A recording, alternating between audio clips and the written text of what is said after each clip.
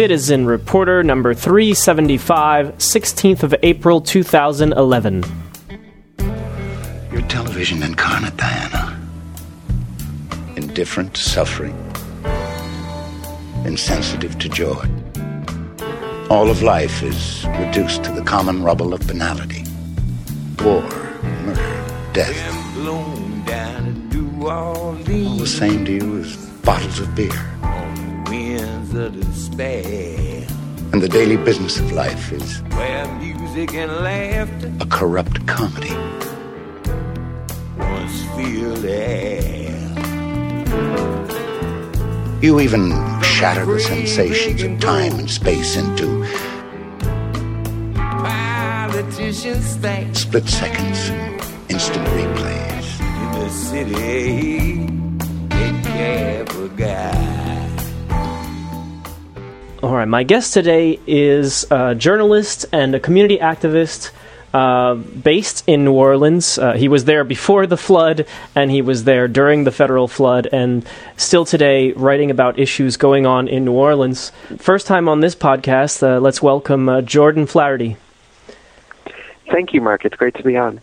Yeah, and so I'm very glad to have you on. You've been touring the country I think, among other reasons, to promote and talk about the issues in your book Floodlines, which I'm sure we'll get into as we go along. I found you a few months ago, maybe at the end of 2010, because of the issue of prisons, and I went to New Orleans myself, just a Johnny-come-lately kind of journalist wandering around with the rest, recovery workers. And one of the issues I did notice was prisons. I went to the lockup. I think that was considered OPP at that time, or at least this temporary version of it. And I remember there was a lot of discussion about the conditions. It was only been about 2 years since the storm, and it was this makeshift prison, and people were talking about the conditions there, how bad they were. Nowadays, I mean, what has the city of New Orleans been doing over the last few years when it comes to prisons?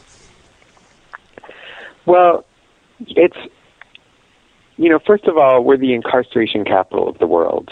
Louisiana locks up almost 1 out of every 1,000 people in the state, which is the highest rate in the U.S. The U.S. is, of course, the highest rate in the world, and New Orleans is the highest rate out of Louisiana. So we have a huge, huge incarceration rate, and most of that is really centered around a few African-American communities in the city. The vast majority of people in our jail are African-American, and in the state prisons as well. In the youth jail in the city of New Orleans, the official population is 99% African-American. So very disproportionate justice. And actually, the U.S. Department of Justice issued a report criticizing conditions in the jail, and another report criticizing the police department, where they said that they'd found every problem that they'd seen in any other police department in the country, plus several problems they'd never seen anywhere else before. So we have a deeply, deeply troubled criminal injustice system in the city. And that's the problem. That's where we come into this. But the positive is we have an incredible, vibrant, grassroots social justice movement that's working to gain justice on these issues. And in fact, some of the leaders of the movement are people most impacted by this system. So, for example, Norris Henderson spent 27 years in Angola prison, a former slave plantation that is now a maximum security prison in the state, for a crime he didn't commit. And he was released a couple of years before Hurricane Katrina. While he was in prison, he was everyone's jailhouse lawyer and helped free several innocent people. And since he's been out, he's been a tireless community organizer and a real inspiration. And he's been a real leader in the fight for a smaller prison and for and against discrimination on the part of the police department. So he's been with an organization called Safe Streets, Strong Communities, and another organization called Voice of the Ex-Offender. And these have been organizations that have led this grassroots struggle of community organizing for a smaller prison in the city. Let's talk about the struggle. You've already started on the struggle for a smaller prison. Now, there are forces, and I guess we should talk about who these forces are, if it's possible, that want to build a larger prison, accommodate even more prisoners. And then there are those that are fighting, as you mentioned, for smaller. Let's talk about that conflict. Well, I think, if you go back to Nixon, his strategy that he, I think, got from Goldwater was appealing to white racism by sort of plugging into fear of crime and saying they was going to lock more people up. And Reagan, I think, did very successfully. And we've seen since the 60s a huge increase in the number of people in prison, making us, again, by far the highest incarcerated in the world. And in every city in the U.S. And every state, politicians have found that they can't really lose votes by locking people up. That right. Especially because people in jail, are generally deprived of the right to vote. So it's been kind of a winning issue for politicians everywhere, and it's an uphill struggle to fight it. But in New Orleans, where you have such a huge amount of the city that's affected by this, and a city with a population of, by the last census, about 350,000. We had 60,000 people pass through our city jail last year. That gives you a sense of the huge numbers. And when you think of in most white communities in the city, most people don't know people that have passed through the jail. It just multiplies how much, again, African American communities are targeted. Yes. Also, in this moment with the Reconstruction money that was coming in from FEMA, the federal agency, doling out some money for reconstruction, there was, they were going to be giving some money for a new jail. The previous jail was flooded, as you mentioned. So this was really an opportunity to fight over what size the new jail would be. I don't know if there are any other states that do what Louisiana does when it comes to prison building. You mentioned in an article that I read of yours on Alternet that the state, or at least New Orleans, gets more money if they put more people in jail.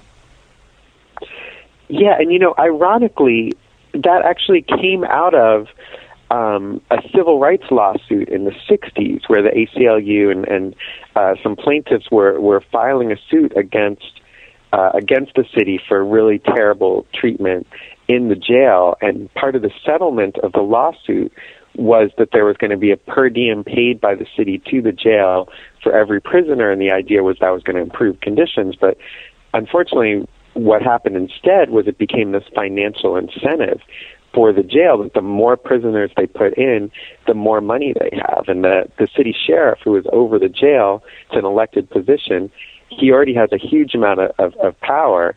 And by basically telling him that his department gets larger, he has more money, he can hire more staff. If he has more prisoners, it's actually this huge incentive to grow the population of the jail. And in fact, by the way, the ACLU and the other plaintiffs have since pulled out of the lawsuit because they disagree with this solution that was found from it. But nobody's been able to get a judge to cancel that initial order of setting that per diem as the way that the financing for the jail is set. Yeah. As I read that, I found myself wondering. I live here in the Netherlands, but I was raised in the U.S., and I start to wonder how other states and other countries handle prison systems. And I don't know the answer to that on different cases, but it sounds like I think no other place in the world, or very few, would operate under that kind of model, that the more people you put in jail, the more money you get, because that would, of course, result in the obvious problem that I think a lot of people can see. You would put people in jail in order to continue to increase your budget. I guess somebody could argue, no, we wouldn't do that. And I suppose that's what they are arguing. Yeah, and to give some context for folks, pre-Katrina, our city jail had 7,500 people. Now, right now, it's got 3,500 beds, which is smaller than that high. But of course, our population of the city is smaller post-Katrina. Now, if we were on par with the national average for amount of jail beds for population, keep in mind the national average is, of course, still much higher than anywhere else in the world, than anywhere in Europe. The national, we have the highest average in the country. But if we were just on par with the national average, it would be 800 beds. So, that 3,500 is still many times higher than the national average. Yeah. I remember from my time in New Orleans, and I've read also in your own writing about the reasons that people are locked up and held for quite a long time in jails in New Orleans. One of them, the classic, drunken, I don't know if it's called drunken disorderly, but basically public drinking. Talk about that a little bit, because I think especially people in other countries, or other states for that matter, don't go to jail and then stay there for, I think, a matter of days even, because of drinking. But in New Orleans, they do. Right, that people locked up for all kinds of charges. You know, one thing that happens here, and I think it does happen in other states as well, is if they arrest someone on some minor charge that they would be released in a day, like as you say, public drunkenness or something. If they have sort of suspect immigration status, the ICE, which is the federal agency that oversees immigration, will ask the sheriff to hold them for 48 hours for ICE to get there. And so, you know, that's common. I think jails throughout the country do that. But, you know, what's slightly different in New Orleans, although I think some other jails do this as well, is that if ICE often doesn't come within those 48 hours, and the jail will just continue to hold them for ICE. So they're basically holding them on no charges other than that the Immigration Service wants to look at them. And so we've actually had people in jail for 6 months, 9 months, you know, just basically because they're on this hold from ICE, and it's, again, partly because the sheriff gets money for every day he's holding these people in the jail. But, yeah, you have people held for parking tickets. Sometimes, again, if someone has a lot of unpaid parking tickets, there's a warrant out for them, even if it's not in the city, it's in another part of the state. They'll hold people on those parking tickets until and then put out a notice to the other city if they want to pick them up or not. Now, this is something that people have actually had some success in changing. There's been a group of activists with an organization called the Workers Center for Racial Justice that works in the Latino community in the city, and they have been fighting the sheriff to stop these holds on immigration prisoners.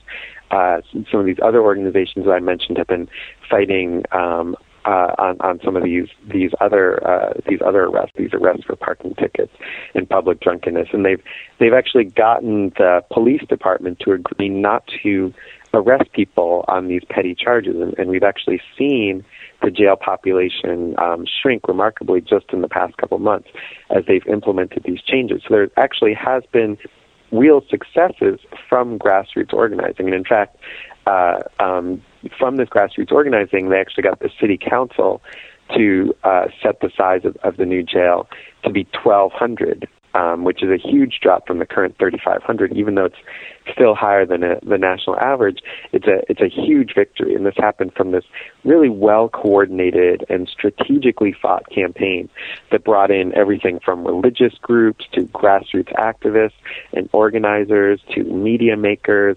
They bought out an ad in the paper. They had marches. They went into city council. They lobbied legislators. So people took multiple tactics to really build a coalition that could fight for the smaller jail. And although the struggle is not over, they've won a huge victory in that. So that is very interesting. That in fact the push for a smaller prison has had a win. That is interesting and news I didn't know about. Here's one that I never found the answer to, and perhaps you have. It was touched upon here and there, usually in the alternative press, about the lost cases, the lost files of many prisoners serving longer sentences or otherwise, because the records were kept in the basement, I think was one of the stories. I think, in fact, it's truth, not just a story. What did they ever do with these cases, and I think there were many, of people whose information was simply lost in Katrina and were still in prison? Well, one of the most shocking stories is the people that were currently in that jail during Katrina. And again, it was about 7,500 people. When the floodwaters started to rise after the levees broke after the storm, the staff of the jail actually left, and so the prisoners were kind of left there behind bars as the water was rising. For cells on the ground floor, the water I think rose to about 6 feet, so it's over some people's heads.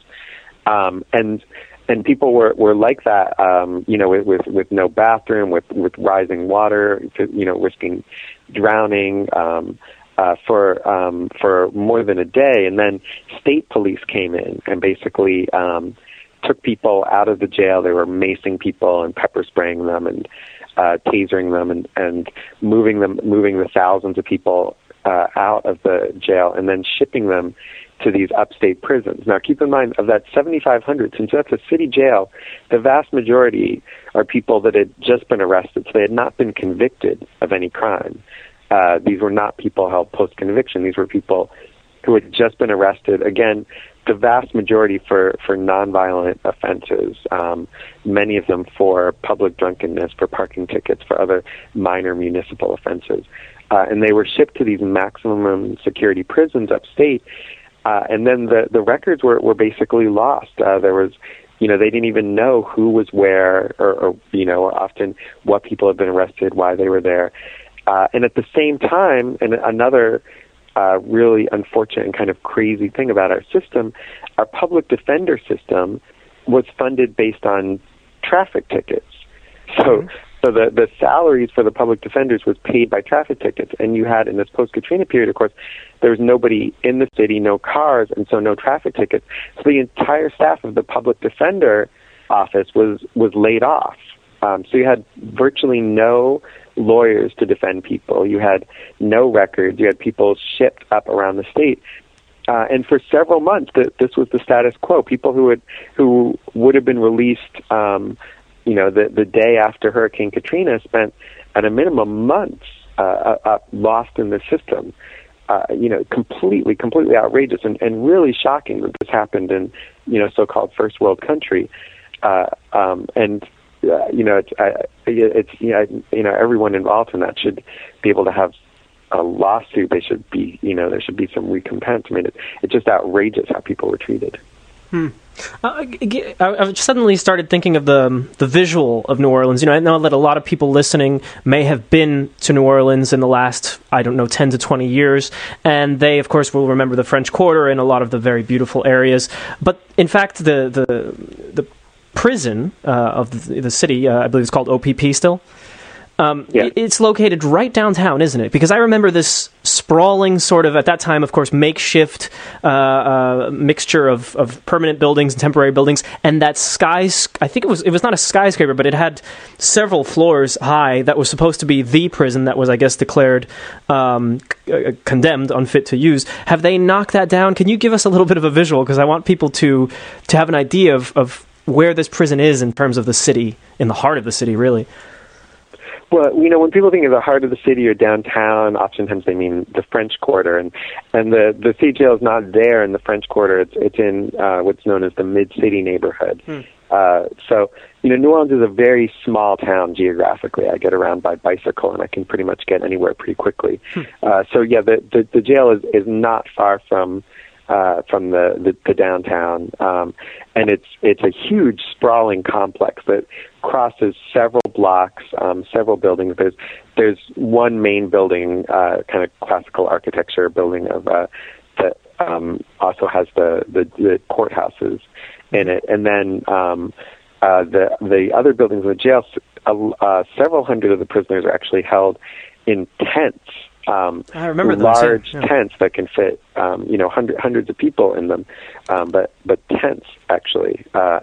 And another thing that's unique about the city jail, and that sort of partly allows for there to be more people in there. There's a mix of the recently arrested as well as some state prisoners who have been convicted, some federal prisoners as well. So there's a mix of different prisoners that spanned across these different buildings. And this position of criminal sheriff, it's really a patronage empire where he has hundreds of employees working for them, and he has ultimate control over what those employees do. He can even have them working on his re-election campaign. It really is an empire that this sheriff has there, and he owns much of the property within this area. Owns not personally, but through his office that he has ultimate control over. So it's quite an empire. Yeah, I mean, earlier you mentioned when it comes to abuse of power and the power of the police, and in terms of the fact that in New Orleans the police, I believe you said, are particularly have a high rate of being what is it called when they're sued, or when they have basically are accused of misconduct. That's still a big problem in New Orleans, isn't it? Well, we just had a couple officers convicted of federal civil rights offenses in the beating death of someone. This just happened the other day. The conviction was the other day. The beating death was from 2005. A couple months before, we had a couple officers convicted of the killing of Henry Glover, who was an African-American male who was shot by one police officer as Glover walked behind a shopping center in the days after Hurricane Katrina. In June, we have another trial for officers that drove up to a group of civilians walking on Danziger Bridge, which is a bridge in the city, about 5 days after Hurricane Katrina, and started firing on these civilians, killing 2, wounding 4. These cases are coming to trial right now. Now, these cases, there was virtually no action on them for years after Hurricane Katrina. For 3 years, our media refused to investigate. The district attorney refused to investigate. The U.S. attorney refused to investigate. The coroner aided in the cover-up. But people at the grassroots worked for years to get these stories out and to document what had happened and to get federal involvement, until finally in early 2009, they were able to get the Justice Department to investigate. And now we have dozens of officers under investigation, at least 9 incidents under investigation. We just had this 108-page report from the Justice Department that condemns the police department for a wide range of offenses.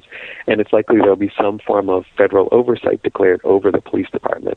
And this happened as a result of this multi-year campaign led by the grassroots, and especially led by those people most affected, by former prisoners like Norris Henderson, Robert Goodman, another former prisoner in the city, who went door to door and built an organization and built a base that could fight on these issues. Yeah, it's one of the great parts about getting to speak with you, Jordan, is actually to hear the good news. I come up with all these questions I still have, concerns. Some of these things seem so hard to find a solution to, and you point out the people in the community that, in fact, are making progress. I wanted to make sure to talk about Floodlines. It goes, of course, from Katrina way beyond, including the story of the Jena 6, which we have not gotten into and we won't in this program. But tell us a little bit about, besides what I've just mentioned, in the book there are also stories of post-Katrina recovery and beyond when it comes to New Orleans and life there. I was reading an article recently by an organizer named B. Lowe, and he said, it's not enough to be a doctor that just diagnoses without healing. And it's not enough to describe the boot that's on our neck. We need to also figure out how we can get it off of our neck. And that's why I think that this lesson of the organizing that happened in New Orleans after Hurricane Katrina is so important, because here in New Orleans we faced the same issues people are facing everywhere: education, healthcare, criminal justice, housing. But as you've heard with this criminal justice example, we faced them on hyperspeed. We faced very extreme examples. To give another example from education, just after Katrina, the entire staff of our public school system was fired. 7,500 teachers, lunchroom workers, janitors, everyone from the school system. Their union, which was the largest union in the state, ceased to exist. It ceased to be recognized.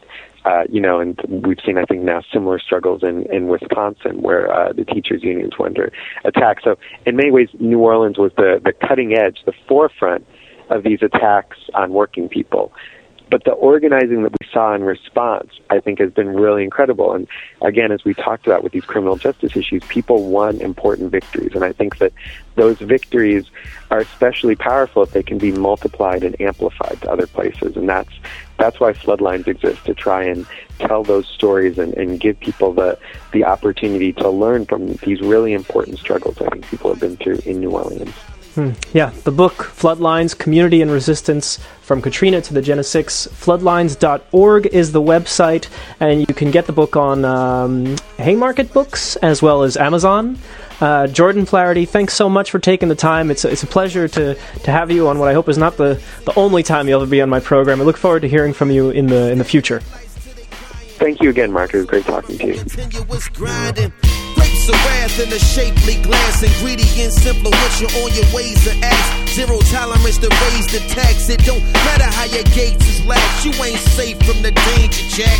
Made a way before they made the map or a GPS. This is DEF. Leader. I know where I'm going even when it's dark and being led down that road. You don't see that something's wrong. Earth's spinning out of control. Everything's for sale, even souls. Someone get God on the phone. North side, nigga, south side. Shit's popping off worldwide. Between the greenhouse gases and earth spinning off its axis, got Mother Nature doing backflips. The natural disasters, it's like 80 degrees in Alaska. You in trouble if you're not in no NASA's. It ain't hard to tell if the conditions is drastic. Just turn on the telly, check for the news flashing. How you want it, bag, paper or plastic. Lost in translation or just lost in traffic. Yo, I don't wanna floss, I done lost my passion. And I ain't trying to climb, yo, I lost my traction. They making me break my contents under pressure, do not shake. I'm working while the boss relaxing. Here come Mr. Taxman, he leaving a fraction, give me back some. Matter of fact, next paycheck, it's like that, son. I fuck around and have to hurt a few men. They probably chalk it up as a disturbing new trend. Hello. I know where I'm going even when it's dark and being led down that road. You don't see that something's wrong. Earth's spinning out of control. Everything's for sale, even souls. Someone get God on the phone. North side, nigga, south side. Shit's popping off worldwide. Should I say hello or should I say that? Hell is low, am I a nigga or a niggero? I'm an African American. They sell drugs in the hood, but the man, he moved the medicine. He'll prescribe you all men for everything. A little stuffy nose, tell you get some clarity. You know I'm hip to it, and it's hard to claim the land with my great-great-great-grands were shipped to it. Look at technology, they call it downloaded. I call it downsizing, somebody follow me. Does a computer chip have an astrology? And when it fuck up, could it give you an apology? Should I say hello or should I say goodbye? Try to understand how smart and how hood am I. It don't matter though, until we learn that the world don't turn right. We all ought to scatter though. I know where I'm going even when it's dark